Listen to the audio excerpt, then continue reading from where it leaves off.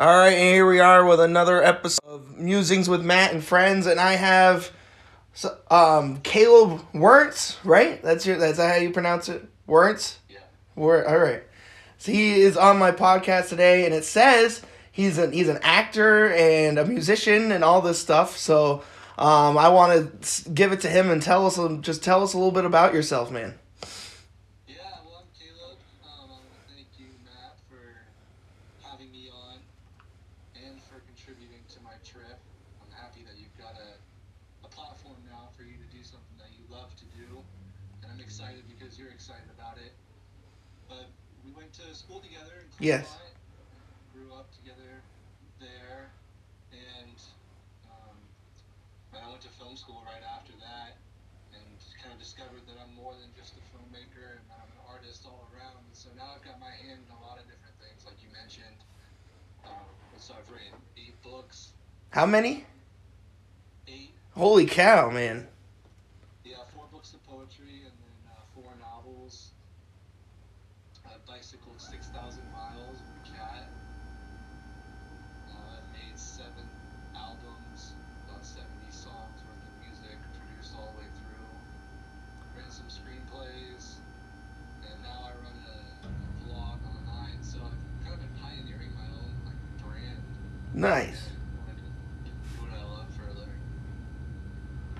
That's awesome, man. I didn't realize you've written 8 books. That's awesome. So what were the books called, and what were they about? I did the 4 books of poetry, and I'd write them to rap beats. Mm-hmm. So essentially, I was rapping then. It was prose poetry, Midnight Moments, Reinventing Love, Dedication, True Ambitions. I was a big Tupac fan, so I like to use the words to kind of be creative, tell my story. And then when I wrote my 5th book, was my first novel, and I did that about living on the road with my cat when I was homeless. I was 21.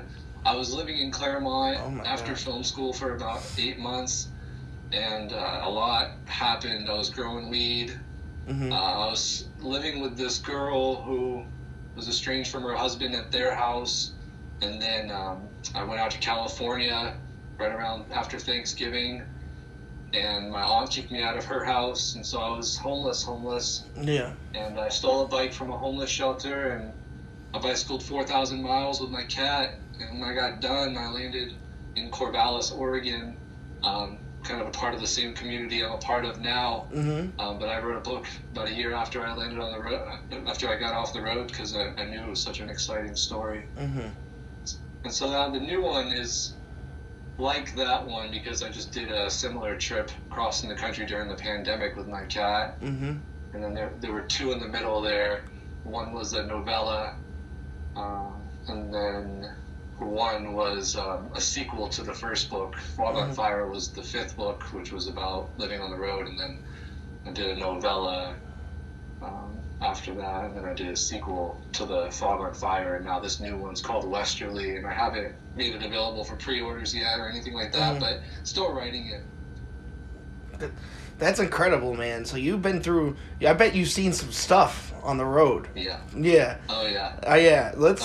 Well, let me dive into first. Let me talk to Lou. I mean, I'm sure being homeless, that was hard. I'm sure, and I know in the stuff that I do, that's one of the things I fight for is housing for all, because I feel like people, at the very least, should be able to have a house and a place to sleep at night and food to eat. I think that should be a thing that everybody has. But tell me what it was like, being homeless and not knowing what, how you're gonna get by and where you're gonna be. Can you just elaborate a little bit about that? Yeah, it's just as scary as everybody thinks, and it was as scary for me when you first started doing it, and I was... So just for perspective, you're how old right now? I'm 29. So you're 29. I knew you were older than me. I just wasn't sure how much. So I'm 20. I'll be 27 into January. So, Okay. So you were homeless when you were 21. Yeah. And that was in Claremont. That was in Claremont for one night, and then I moved in with my my dad and my stepmom, but I had a weed review series online that I did in film school. Got pretty popular, but I couldn't live with them if I had that online. Right. So I said, well, let me fly out to California. I was actually going to walk to California. My dad bought me a plane ticket, and I stayed with a friend for a month in South Central, and there was Section 8 housing, so I had to leave that. And then I moved in with my aunt just north of LA, and I think I just reminded her too much about my mom, and she was kind of fed up with, I guess, my attitude, the way that I said things, and she kicked me out. I tried going back. It was kind of like a back and forth for a little bit, but eventually I got to a point where I was sleeping outside on a riverbank and was just covering myself up in clothes that I had and sleeping on a skateboard. I was a mess about it. I didn't know how to do it. Yeah. And I went to a homeless shelter the next day and met a guy named Stone with a nice bomber jacket on, and I just complimented his jacket because I just wanted to connect with somebody. Yeah.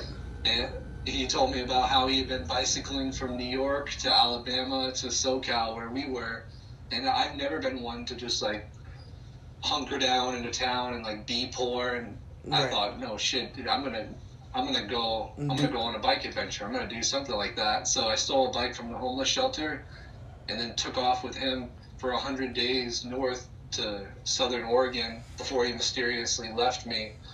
But he taught me how to live on the road while I was with him. So once I got a basic idea of how to travel and like find a spot to camp like well before dark, and making sure I gave myself some comfort time to listen to the radio, to drink a beer, and do whatever I wanted. Yeah, man. But then get back on the road the next day and just keep it moving. You ever seen the movie or read the book Into the Wild? I have. Yeah, that's what you're making me think of right now. When I was in film school, my friend Tia, she told me about that book, and that is actually what sparked my idea, like my passion to want to do something like that. Really? So it's funny you mentioned that book. Yeah. Because listening to your story a little bit, I'm just like, he sounds like Alexander Supertramp. And Into the I was like, you know, you're on a bike, you went from New Hampshire to California, right? And you bike from New Hampshire to California. How long did that take you? You said that was a flight. So you flew. That's right. Yeah. Okay. And then it was from Southern California to Southern Oregon, which is still a long time. Yeah, but that was just the start of it because I only rescued my 2-month-old Calico then, and we put her on my shoulder and we bicycled to Boise, Spokane, Seattle. And, like, I had different things pushing me at different directions. So first it was east toward Idaho, thinking I'd go back to New Hampshire. And then it was north toward Washington because weed was legal. Right. And then it was west to the beach because I thought my cat would enjoy having a big litter box in the sand. And so I had no idea where I was going. I was letting the wind and letting God lead me. And then when that first trip ended, I got a ride. I was hitchhiking from San Francisco, and I got a ride up to the coast of Oregon, and then I got another ride into Corvallis, where Oregon State University is. And my first night there, I had 75 cents in my pocket, and I was just looking for some sour candy, and this guy from the church that I'm still a part of now, he saw my cat, and then invited me to go to church. And then I just stole the opportunity to settle down into community and like start working. So I worked for 5 years for a good job. I plugged into community, but that was only to set up what would be this trip and what would happen then. Tell me about your music. My music, I love rapping. Yeah. I love telling stories and words. But then I ran out of beats, and people aren't making beats for free, and licensing isn't free, so I started making my own beats. Yeah. And so I started engineering my own songs, producing my own tracks, and then I got creative with it. I said, I'm going to give myself 2 years, go hard, make it count. And it didn't take off to what I thought it would, but that wasn't the point. I learned my own sound. It was very good therapeutic for me too. Well, I can kind of because one of the reasons I started a podcast was because kind of like I just got sick of like posting what I felt on Facebook all the time. So I kind of was like I need a better way to get my opinions and my views and stuff out there. So I was like, well, I should start a podcast because that way people can listen to it if they have to, and that way if they don't want to, then you know what, they don't have to. So that's kind of why because social media can be really toxic, and it's getting worse as far as I'm concerned. And you do a fantastic job. Like, it's really refreshing listening to your podcast. So just keep it up, man. Thank you. Yeah. Thank you. What ones have you listened to? What ones have you? The most recent ones. So I didn't go back.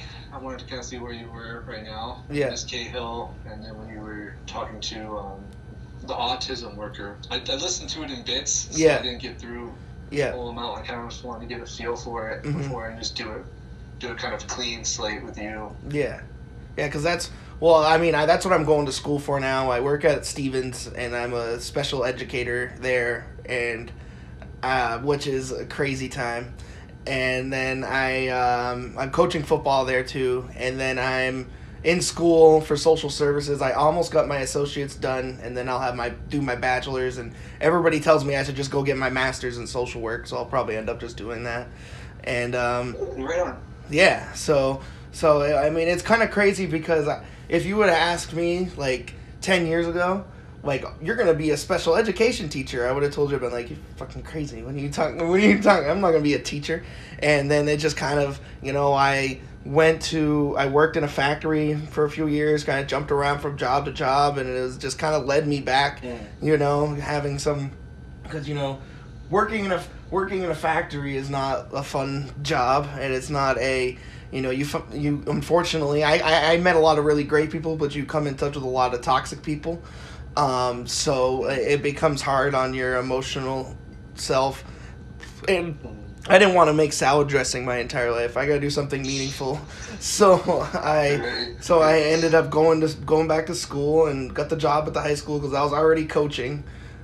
Sports is something that I've always been big into, and and then I've gotten into the political stuff. I campaigned for Bernie Sanders' last 2 elections. Nice. Because and if you listen to my podcast, I tell you why I'm a big advocate for with income and wealth inequality, because I see the effects from that. I see the effects from that in the kids that I work with.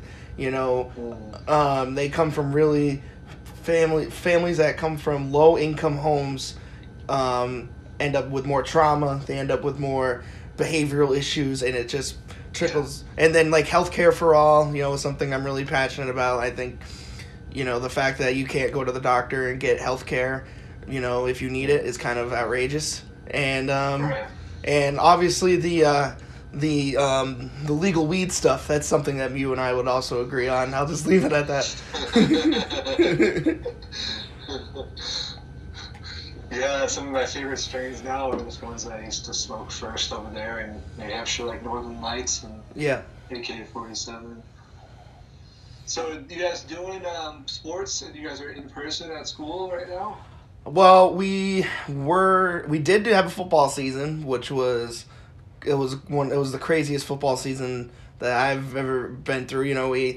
We basically coaches and stuff wore masks on the sidelines, and if you weren't in the game, you had to wear a mask. And and right now we just were remote for a week because we had 2 COVID cases at the school, but we're going back tomorrow, so we'll see how long that lasts. It's really, it's scary because it's like restaurants and bars are the first hottest transmitter, and then it's schools.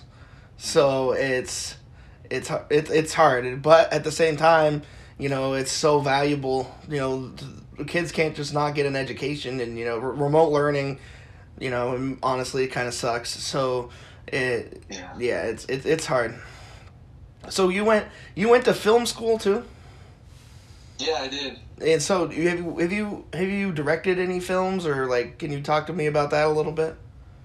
Yeah, I wrote a film when I first got into film school, 2 months in, called Frontman, and it's available in the Caleb Show playlist on my YouTube. I'm working on my website right now just to direct people. It's going to be opalheights.com, and you'll be able to find everything about me, assuming when you drop this episode. Mm-hmm. But film has always been my passion since I was 9 years old. And going to high school, I worked on it. But then after high school, I had a chance to go work for a mentor doing film stuff. Mm-hmm. But it was not satisfying, and there was not a lot of work. So I was encouraged to kind of take that one chance you get, that one loan you get when you go to college. And I took that one instead of going to go to film school. Mm-hmm. And I wasn't wise enough to see it all the way through. Like I mentioned, the weed review show, I just started getting very bored in class. And instead of following somebody else's what they want me to do, I was like, no, I know what I want to make. I'm going to go home and I'm going to make it. And it got really impressive. But the project I want to highlight from that time was when I first got into film school.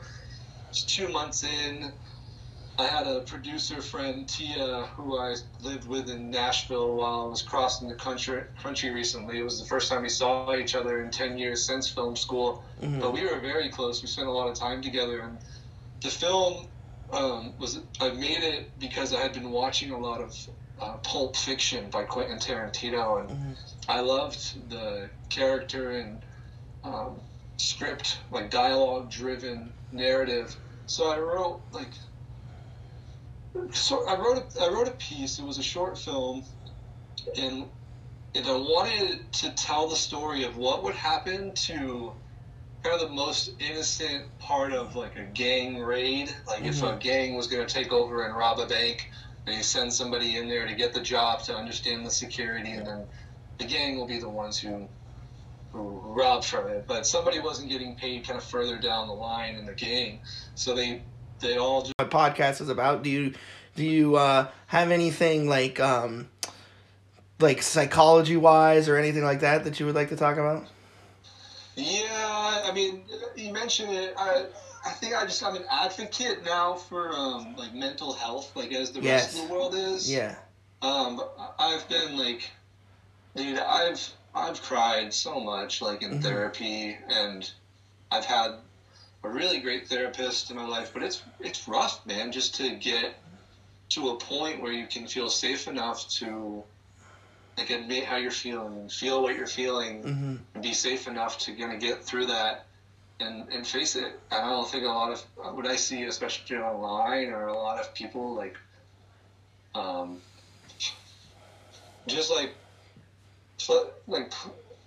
just trying to make it look like that they have their stuff together, or really cling to maybe even more social issues, I'm left, I'm just against right. Right. How can the left? And there's a lot of people in the world who aren't comfortable being vulnerable. Yeah. And feeling safe being vulnerable. Yeah. I don't want to waste my life. Yeah. Yeah. So I think we have a mental health crisis, I think, in America. I think we have a mental health crisis. We have a lot of people who are really depressed, and they turn to hard drugs and other destructive behaviors like domestic violence, and so we've gotten to a point with mental health where it's still we're getting better, but it's still stigmatized.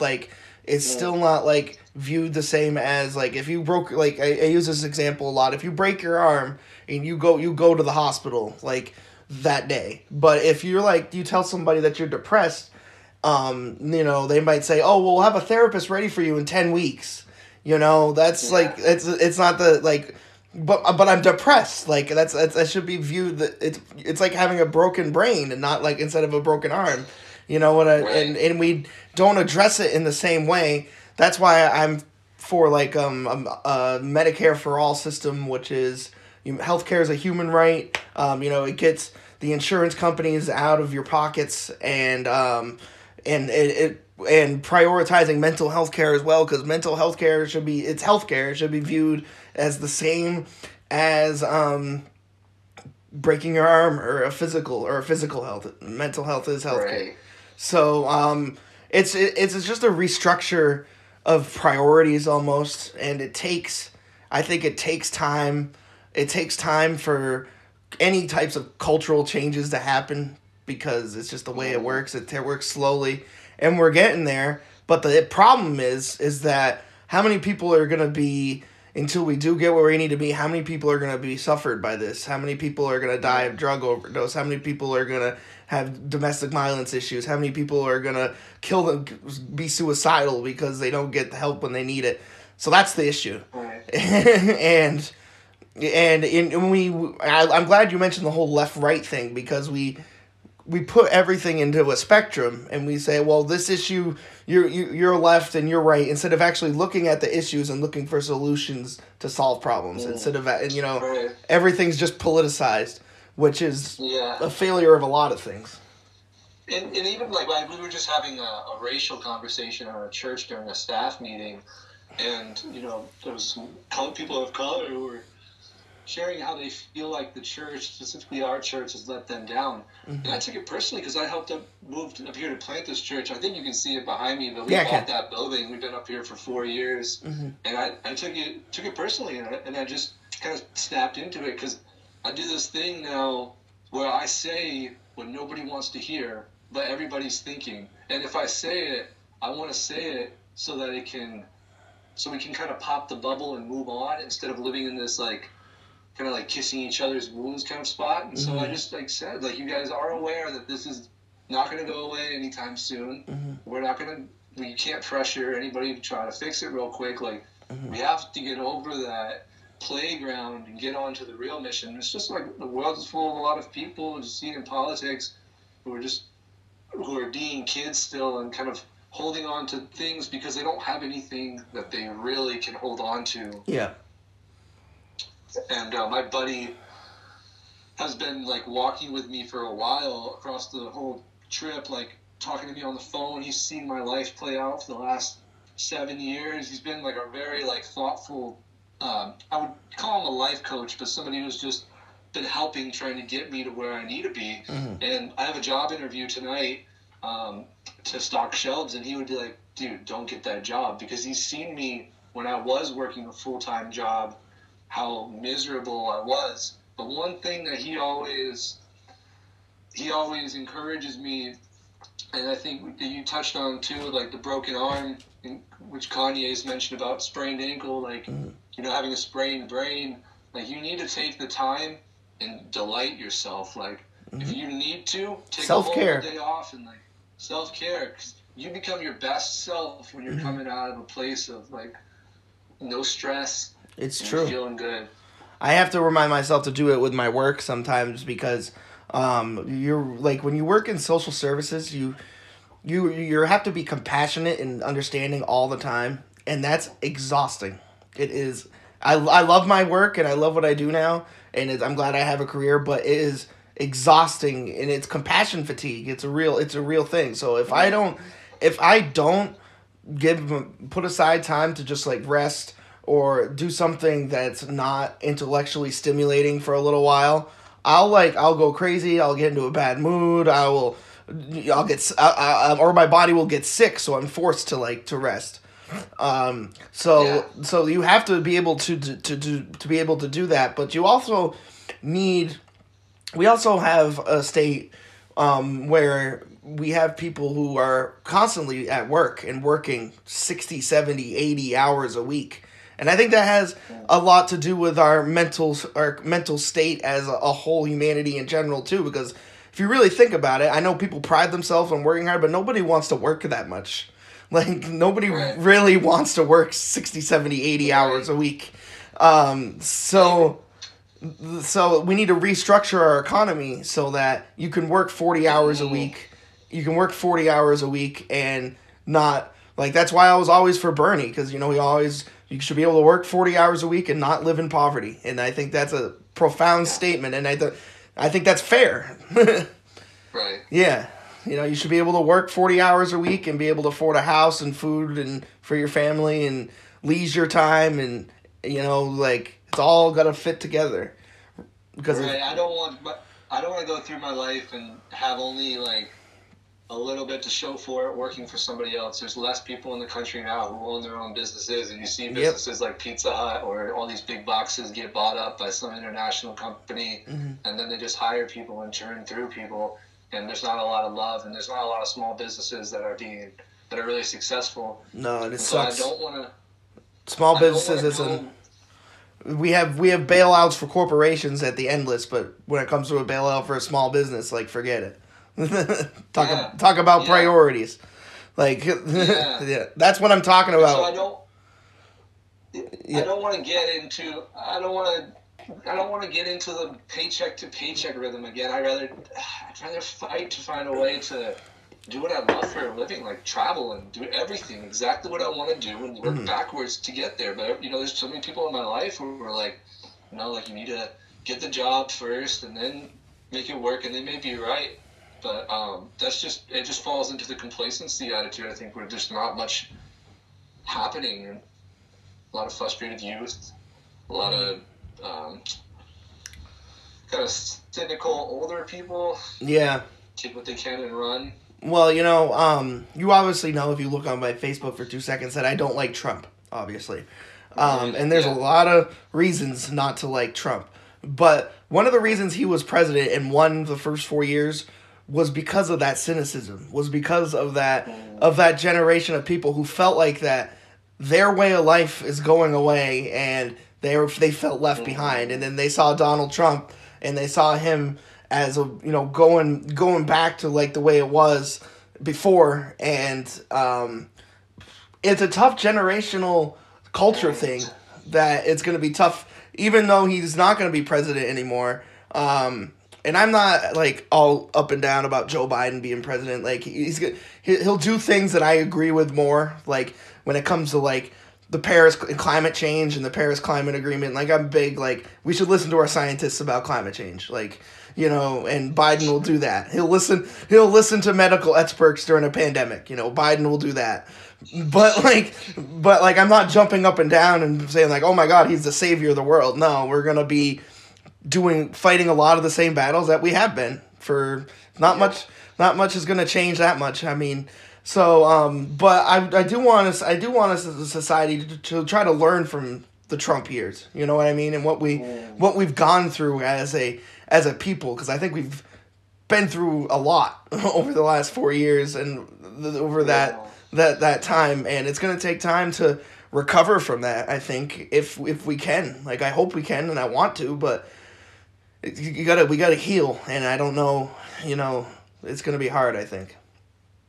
Yeah, and we have to be aware of us getting older. Like I'm sensitive to like when I see little kids and they're annoying me, that like they're not like a true threat, or it's a great place to have humility. And I think so many of the world's problems can be solved with humility. Yes. And that's like possessing the opposite spirit. So it's just good wisdom. Like if somebody is anxious and coming at you, that you can have confidence like in Christ. It's like why I'm kind of the Christian kind of definitely leaks into my life, but when I'm not the one who has to fight that battle, I didn't make me, I didn't make you. It's God's battle. If I can just be confident that He'll take care of what He needs to, then I can be confident to like possess the opposite spirit in the face of any of that, and it works instead of keeping it going. Yeah. So obviously, religion has become a big stress reliever for you, or a big outlet, right? Yeah. Can you talk about that a little bit? Yeah, that started when I was in middle school. I went to a boarding school in Pennsylvania when I was in middle school, because my mom didn't have a good chance at raising me as a single mom. So she thought, well, this would be a better opportunity. So the guy who made the Hershey candy bar couldn't have kids, so he started a boarding school in 1909, and I went there and I lived with 12 other men for broken homes, all in one house, and we had a set of house parents, and every house worked the same way, but not every house parent was walking with God, or they weren't putting their money where their mouth is, to say. So this was a man who honored God and like loved at least the idea of God, and I was having a hard time, like being away from home, and I'd cry and I'd be emotional, and people would make fun of me. And this one guy who did, like, I took his nice pair of shoes and I threw them away, like, so he would never find them again. But one night I was cleaning, I was mopping the floor, and my house dad came up to me and he was like, "Come to my office when you're done." And I went in the office. He was on the computer, and he looked at me. He was like, "God's been showing me what you've been doing." And I grew up Catholic, and Claremont was all that, but Yeah. it was the first time that I realized or thought, considered, God is like who he says he is, and I was hooked. Because then I was like, I really don't know him that well. So I started pursuing the Bible. I started pursuing him, started studying the Bible. My house dad would give me a verse and then pose a question, and I'd go to bed that night and kind of fill it out. But God met me. It says in the Bible that when you like pursue God, God pursues you. And I had a series of dreams that like were only that I knew were coming from him. And I was just like a little kid in a candy store. But then when I went to high school, I had a different set of house parents, and they were more like political, so they were just into favoring the kids who they could get from, and they weren't real Christ followers, weren't a real good example. So I felt like my clothes had been taken off me, and I was this naked Christian in a fleshy world, and I had to do what I had to do to survive, which is like the story of our lives. And I started fighting, started pursuing girls, started smoking weed because I needed to feel good.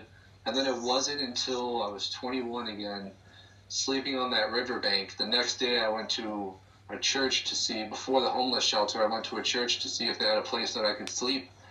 And the pastor said no, but he said, but when I was out there pouring you a drink of lemonade, he said, God gave me a word about you. He said that you've been in a situation like this before, and he wants to do something new. So go take this Bible, go figure out what God wants to do. And that was 2 days before I hit on that mighty bike trip. So I ended up in community and plugged into a church after the whole bike trip, and moved up here to start a church all within 5 years after that first bike trip. But I was putting myself ahead of it, and I was trying to dictate who God was based on what I could manage or who I could elevate to be in the church system. So it wasn't until he stripped it all away, losing my career at Fred Meyer, losing my job at the airport, losing my housing, and then I was on the road again. Then he could teach me, remind me, refresh my spirit, remember what it's like to be his creation, to delight in him, to go where he wants me to go, and have nothing else like tell me what I am. And so now, being down, settled down in community again, I just can't be bothered with like other people's like worries about me. Is he Christian enough? Is it okay if he does this? Because they're like little kids too, man. They're just trying to find their way. So I don't take it personally anymore. Now it's just me and God. I'm trying to. I mean, not just us, but yeah.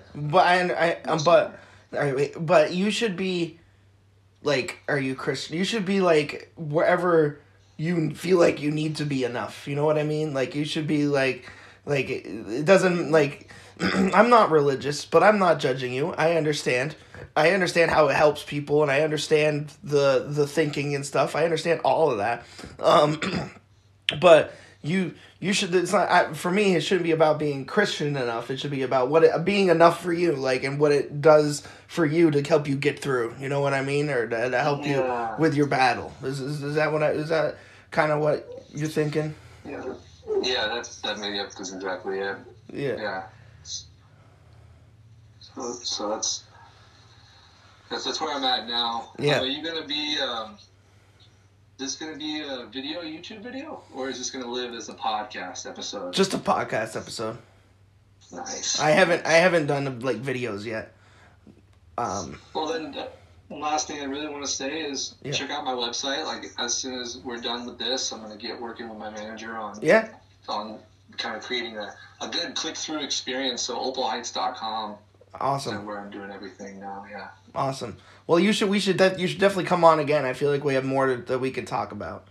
Yeah. All right, Caleb. Is there anything else you would like to say?